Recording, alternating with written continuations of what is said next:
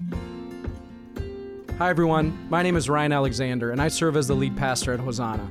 As we've been saying for years, we believe the Lord led you here, and we hope that what you hear today will encourage you to take a step forward in your faith journey and help you look more like Jesus. After today's message, I encourage you to download the Hosanna app for more opportunities to connect and grow. Here's today's message. Hey everybody, my name is Ryan Alexander. I serve as the lead pastor at Hosanna. So good to be with you, whether you're joining us online or at one of our 4 campuses. We do believe the Lord led you here. And I want to add my pastoral encouragement to take Financial Peace University. Right? In this area of our lives, there can be a lot of unease and frustration, and there's no way to really have peace unless that area of our lives is in order. And Financial Peace University is the best resource out there in terms of helping people discover and live God's way for our finances. So check it out. We are in a series called Our Imperfect Family. And a number of years ago, we did a series called No Perfect People Allowed. And that series was really helpful for a number of reasons. One, all the perfect people left after that series and went to another church, and we're okay with that. Secondly, it kind of leveled the playing field.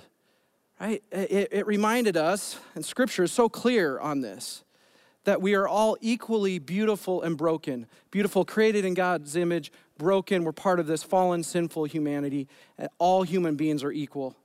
And as we celebrate Martin Luther King Jr. this weekend, his legacy that all people are equal and that all people are to be treated equally, we remember and we pray that that would continue to be increasingly true in our country. May it be so. And then the third thing this series, No Perfect People Allowed, did for us is that it just took that option off the table, being perfect. Yeah, that we could stop beating ourselves up over that. That we could stop pursuing and giving energy and time to this unattainable goal of perfection. And in doing so, it frees us up to just get about the business of living our lives and making progress with God's help, one step at a time, as people and as families. Now, because we've spent more time with people in our households than ever before over these last 10, 11 months, it has exposed some of that beauty and also some of the brokenness, the tensions and the cracks in our lives. And we see this series as an opportunity to identify those growth opportunities and to actually begin to take steps of progress in this unique season. And if you have kids at home, no area has been tested more than this one. Even under normal circumstances, discipline is so challenging for us as parents, isn't it? We've said in this series that there is no such thing as a perfect family, and that's true. There's no perfect family in the Bible. There's no perfect family in the world. There's no perfect family in this church, and there is no perfect family in our home. When it comes to this topic of discipline, the experience of discipline, certainly for us, it's been a growing, evolving, trial and error, learning from our mistakes kind of experience. And we have tried just about every trick in the book. We, as parents, have this experience where what works, this is so frustrating, isn't it? What works with one kid doesn't work with the other at all. Right? And so discipline and learning how to discipline our kids is so challenging. And speaking of trial and error, especially true of our firstborns, right? When we first become parents, sorry firstborns, sorry to you. I mean, we really, really didn't know what we were doing a lot of the time. And I think we were micromanaging every little behavior because we didn't want you to turn into psychopaths or something. Right? I think of an experience with our firstborn. He was about 1 year old. We were staying at my in-laws' house and down in the basement bedroom, which used to be my brother-in-law's room. And when he was in high school, he had a bunch of posters up, just stayed up after he left the house. And so we put our oldest down there in the crib. There was a poster of an 80s rock band right above the crib. What's scarier than an 80s rock band, right? Especially to a 1 year old. And then we left and say, okay, you need to go to sleep on your own. We go upstairs and he'd scream and cry, but no, he needed to learn how to self-soothe, put himself to bed, right? Discipline himself to fall asleep. Horrible parenting, right? And it's in that situation, I mean, the kid's so far away and it's scary and the 80s rock band. But I know what was driving that for me, at least, is I slept on my parents' floor until I was 12, and I didn't want to repeat that pattern with my own kids. And it's good to think about not repeating patterns with our kids. You know, you might be someone who isn't raising kids right now. You haven't, or you already did, or you don't ever plan to. And so you're asking, what does this message mean for me? And it's a great question. And I would say to you, much of what we're going to be talking about in this message applies to just about any relationship. And just about everything we're going to be talking about in this message applies to leadership. There are lots of parallels between parenting and leadership. So I encourage you to look at this message through those lenses. There is so much that could be said about discipline, this topic of discipline. So I'm going to say what I think matters most, more than anything else, and it's this. There is a world of difference between discipline and punishment. There's a world of difference. I know we use them synonymously, almost interchangeably, but discipline and punishment have different goals, they have different outcomes, they're driven by different internal forces, motivation. World of difference. So what exactly is the difference? I'm not going to tell you yet. I will eventually, but for now, just know that knowing the difference between these two makes all the difference in the short term and in our long-term relationships with our kids. But don't just take my word for it. Let's get into God's word. You can open your Bibles to Hebrews chapter 12. Words will also be on the screen.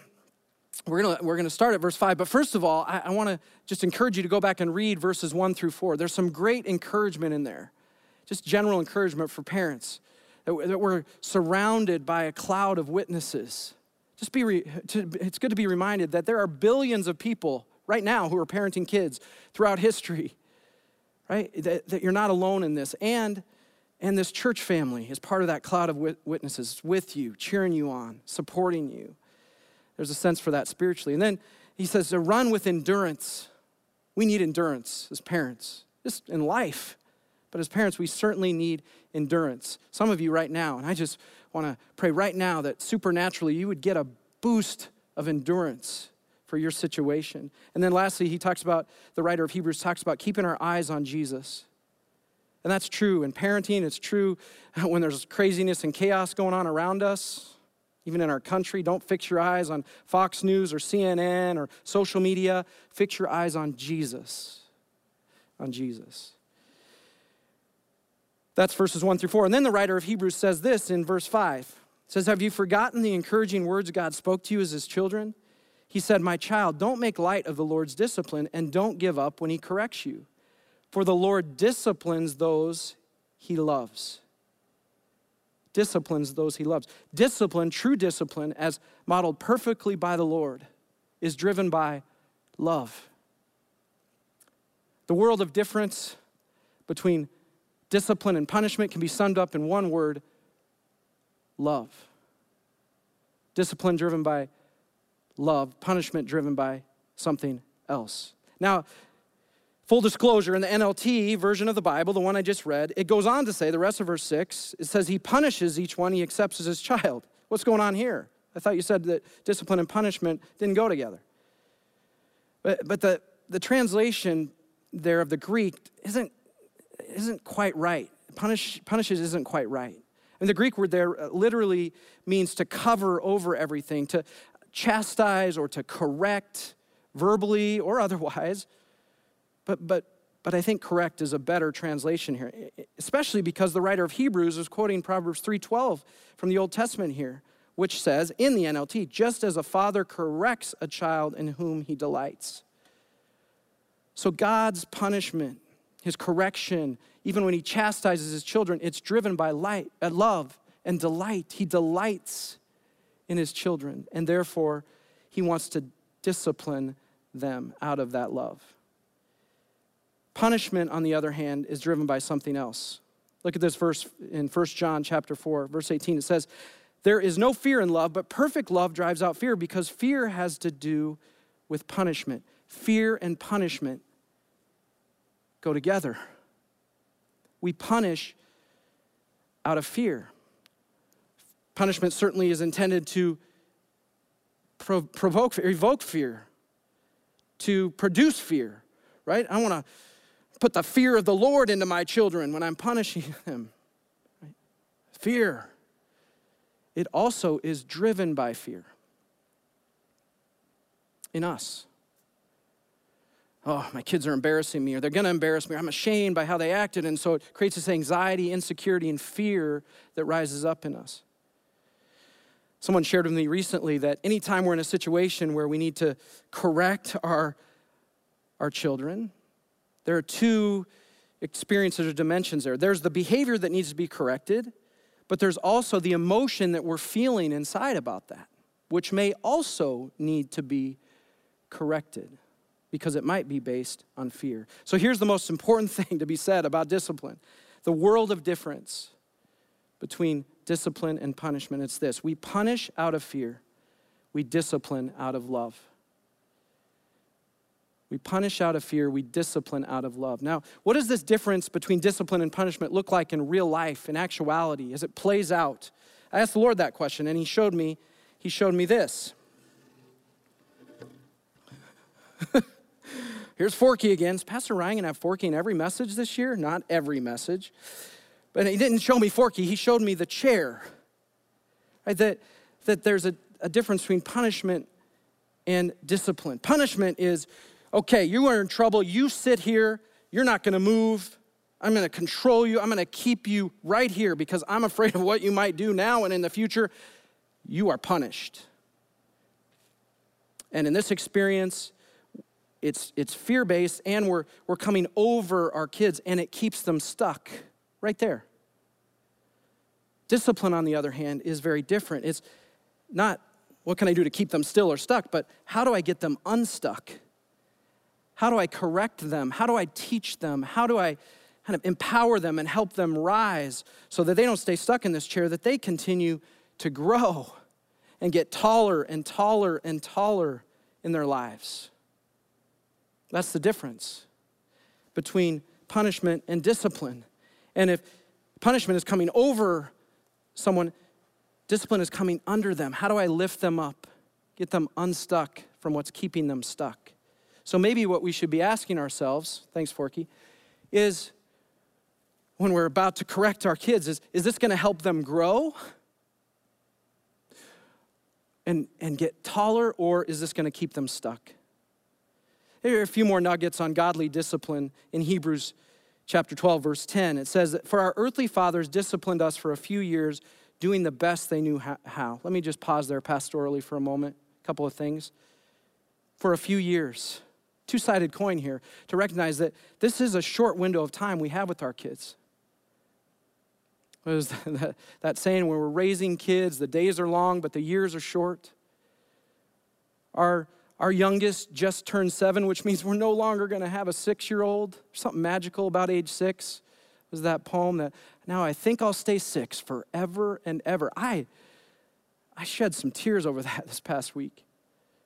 It's a short period of time. And at the same time, the other side of the coin is, we have a certain amount of influence, but it's not all on us. It's for a few years. And then there's going to be more time in their lives and more influences, a cloud of witnesses around them. Don't put all the pressure on us. And then that last phrase, best they knew how. Best they knew how. I believe there's some healing in those words for some of us. That we did the best we knew how as parents. That they did the best they knew how. There's grace to be extended there. There's healing to be experienced. Will you just repeat after me? I did the best I knew how. Repeat this after me. They did the best they knew how. The rest of verse 10 says this: God's discipline is always good for us so that we might share in his holiness. No discipline is enjoyable while it is happening. It's painful, but afterward there will be a peaceful harvest of right living for those who are trained in this way.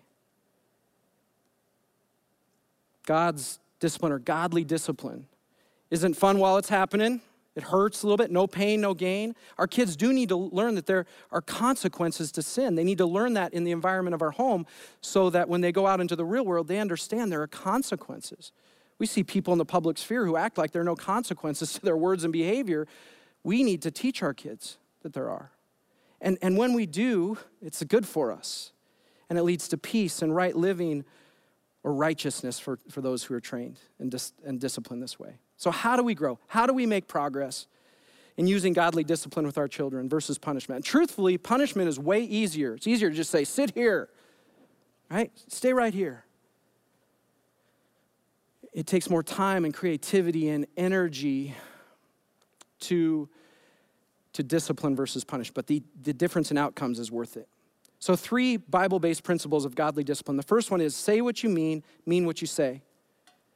Jesus says it this way, let your yes be yes and your no be no. Say what you mean what you say. But don't be mean. Mean what you say what you mean what you say, but don't be mean. Colossians 3:21 says, don't exacerbate or irritate or annoy your children. Right? They'll lose heart. Now, if you're parenting a teenager, you walk into the room and you annoy them. So there's no way around that. But you know what we're saying? Don't be so harsh and constant and overbearing that they start to lose heart. And when talking to our kids, let's avoid, I need to remind myself of this, avoid sarcasm and shame. Even teasing. I know some of you, teasing's your love language, right? But they get enough of that out there. Let's make our homes and their relationship with their parents a refuge from that kind of talk. Plus, parents, our words weigh 1,000 pounds with our kids, especially dads. Some of you can still remember 40, 50, 60 years ago what your parents said to you, something that they said to you. Our 6-year-old, now 7-year-old, came to me recently, and he shared something just that I had said a few years ago. And it wasn't even exactly what I'd said, but it's how he heard it, and that it had just stuck with him. And he shared that with me. And because our words weigh thousands of pounds, let's use them to speak life and affirmation over our kids. We need to affirm our kids at least 5 times as many times as we critique or criticize them, right? To build them up. Maybe you've heard this, catch them doing it right, or what gets rewarded gets repeated. I like to say it this way, affirmation inspires more. Affirm that behavior that they need to grow in when you see it. We need to measure our words. Follow through is critical, right? If we don't follow through on what we say what we mean what we say, they won't take us seriously when we need to say something really important. And yet, make sure before you say something, you're ready to follow through on it. Remember that show, Modern Family? Went off the air a couple years ago, I think, and Phil Dumpke, the dad, I remember this episode so vividly because it's just so classic. We've all done this. But he was getting frustrated with his kids, and finally, it was December, he finally goes, that's it. We're not having Christmas this year. And the whole episode is him walking that back, right? Which we probably should walk something like that back. But we got to make sure we're ready to follow through on what we say. Lastly, on this one, under say what you mean what you say, choose your battles. You know, first-time parents, everything is a battle. We got to correct every behavior. But as they get old, you realize, we got to choose our battles. And at the same time, don't avoid all battles, because battles today will become wars someday. Another way to think about this is when they're smaller, the stakes are smaller, so correcting that behavior, the stakes are smaller, but as they get bigger, the same behavior, there are bigger stakes, and it's good to address it while they're younger.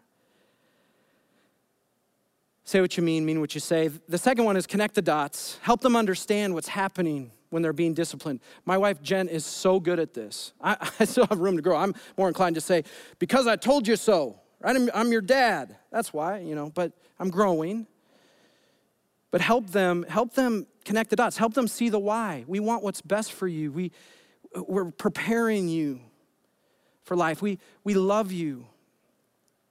And we're trying to help you grow and avoid making bigger mistakes in your life. All those things. I've started doing some of this with my kids, just connecting them to the why, and it makes a big difference. Connect it to a family value.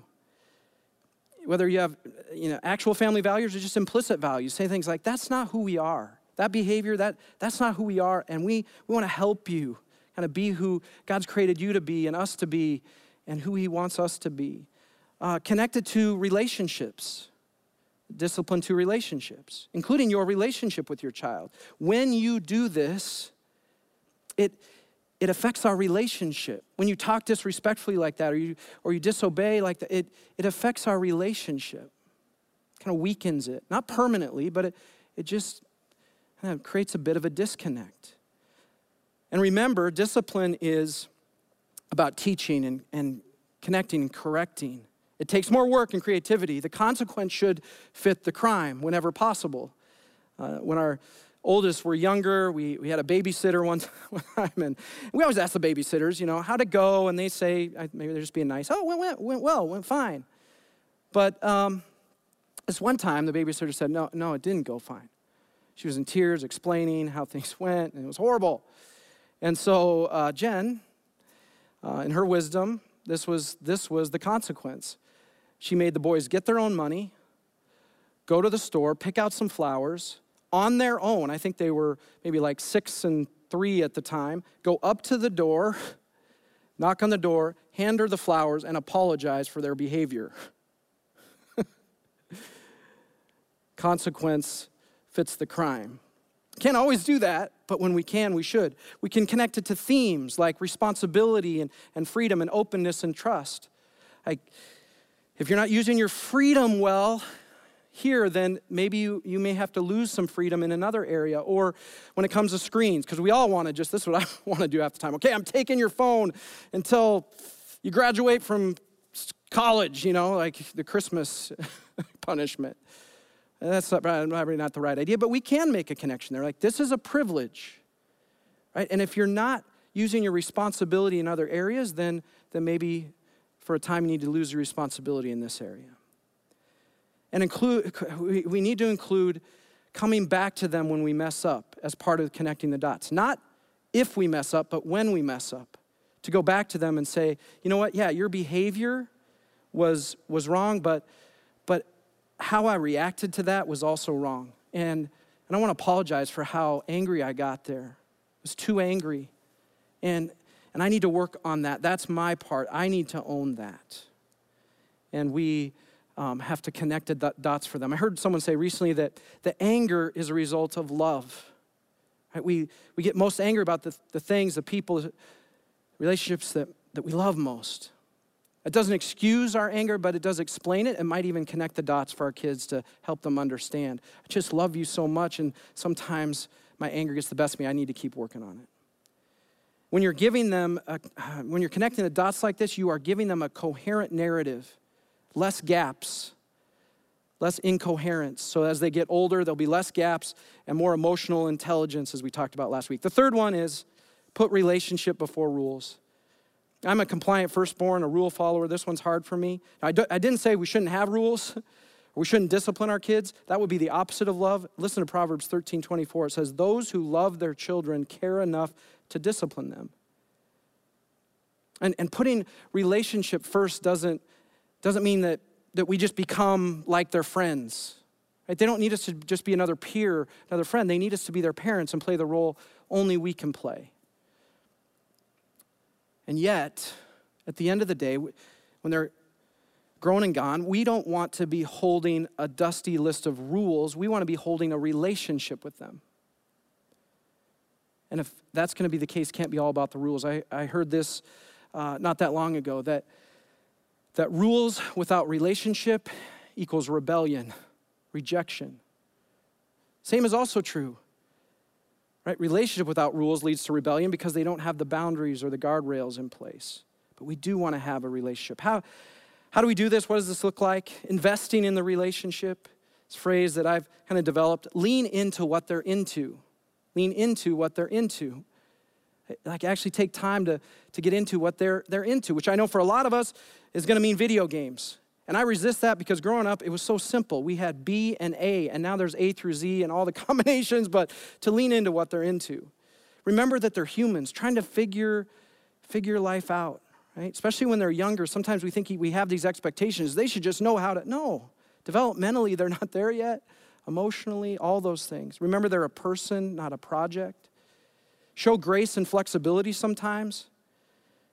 I'm not talking about giving in. We need to be consistent. So this is the exception, not the rule. I'm not talking about giving in. I'm talking about giving grace, modeling God's grace for them, giving them a taste of God's grace. Make age and stage adjustments, which I'm having to think a lot about right now with a 15-year-old, making those adjustments.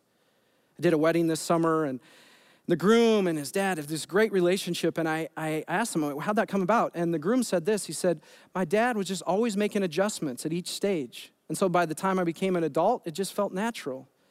So I have been praying about that. How do I make adjustments, appropriate adjustments with my boys? And then we can tell them. Tell them how much your relationship means, how much it matters to you. Now and in the future. My dad wrote me a letter for my confirmation day. And in it, he shared some dreams that he had for me. And it's good, parents, to have dreams for your kids, as long as they aren't burdens or harnesses. Right? We want them to be launching pads and catapults, those dreams. Pretty general for the most part. But then he said this, I hope that we will be friends when you're older. Dad, I'm so grateful that you told me that. And I'm grateful that we do have a friendship today. And I can't wait until we get to be a part of that live crowd next fall cheering on the Seahawks in Seattle together like we do every year and weren't able to do this year. Most of all, have the big picture, the long view in mind. And we're going to talk more about that next week. But now, as we think about relationships, hear this. God has put his relationship with you before the rules, before the law. He sent Jesus to perfectly fulfill the law, the rules, so that he could have a relationship with us. That's the gospel. That's what the gospel does. It makes a relationship with Jesus possible because he lived, died, and rose again. Because he lived perfectly, we don't have to live or parent perfectly.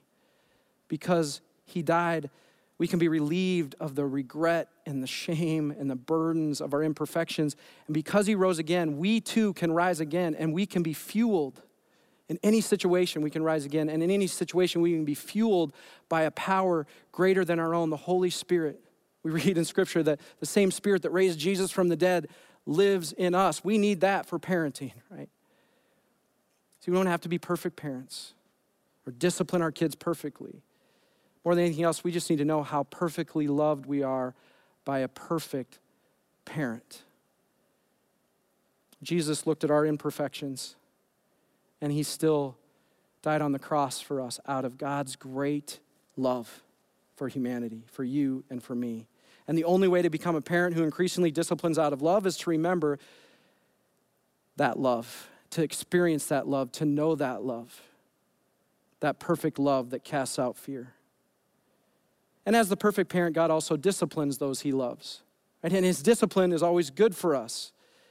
Right? And he challenges and corrects us, stretches us to grow because he loves us as a perfect parent. And so, the thought that I have for us is we can't discipline our kids well unless we are being disciplined well by him.